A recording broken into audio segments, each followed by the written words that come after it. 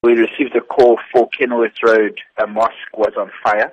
SAPA, Durban Fire Department and rescue paramedics arrived on scene to find smoke billowing from one of the rooms in the mosque. Durban Fire Department quickly maintained the fire and brought it under control, then continued to damper down the hot spots. Fortunately, there was no injury sustained during the fire, and SAPS and Durban Fire Department are investigating as to what exactly caused the fire. Nobody was in the room when the fire did break out. As much as you say there were no injuries on scene, were there any people around the mosque at the time that may have suffered from smoke inhalation? There was no one that approached our ambulance, our paramedic team that was there, complaining of any sort of injury.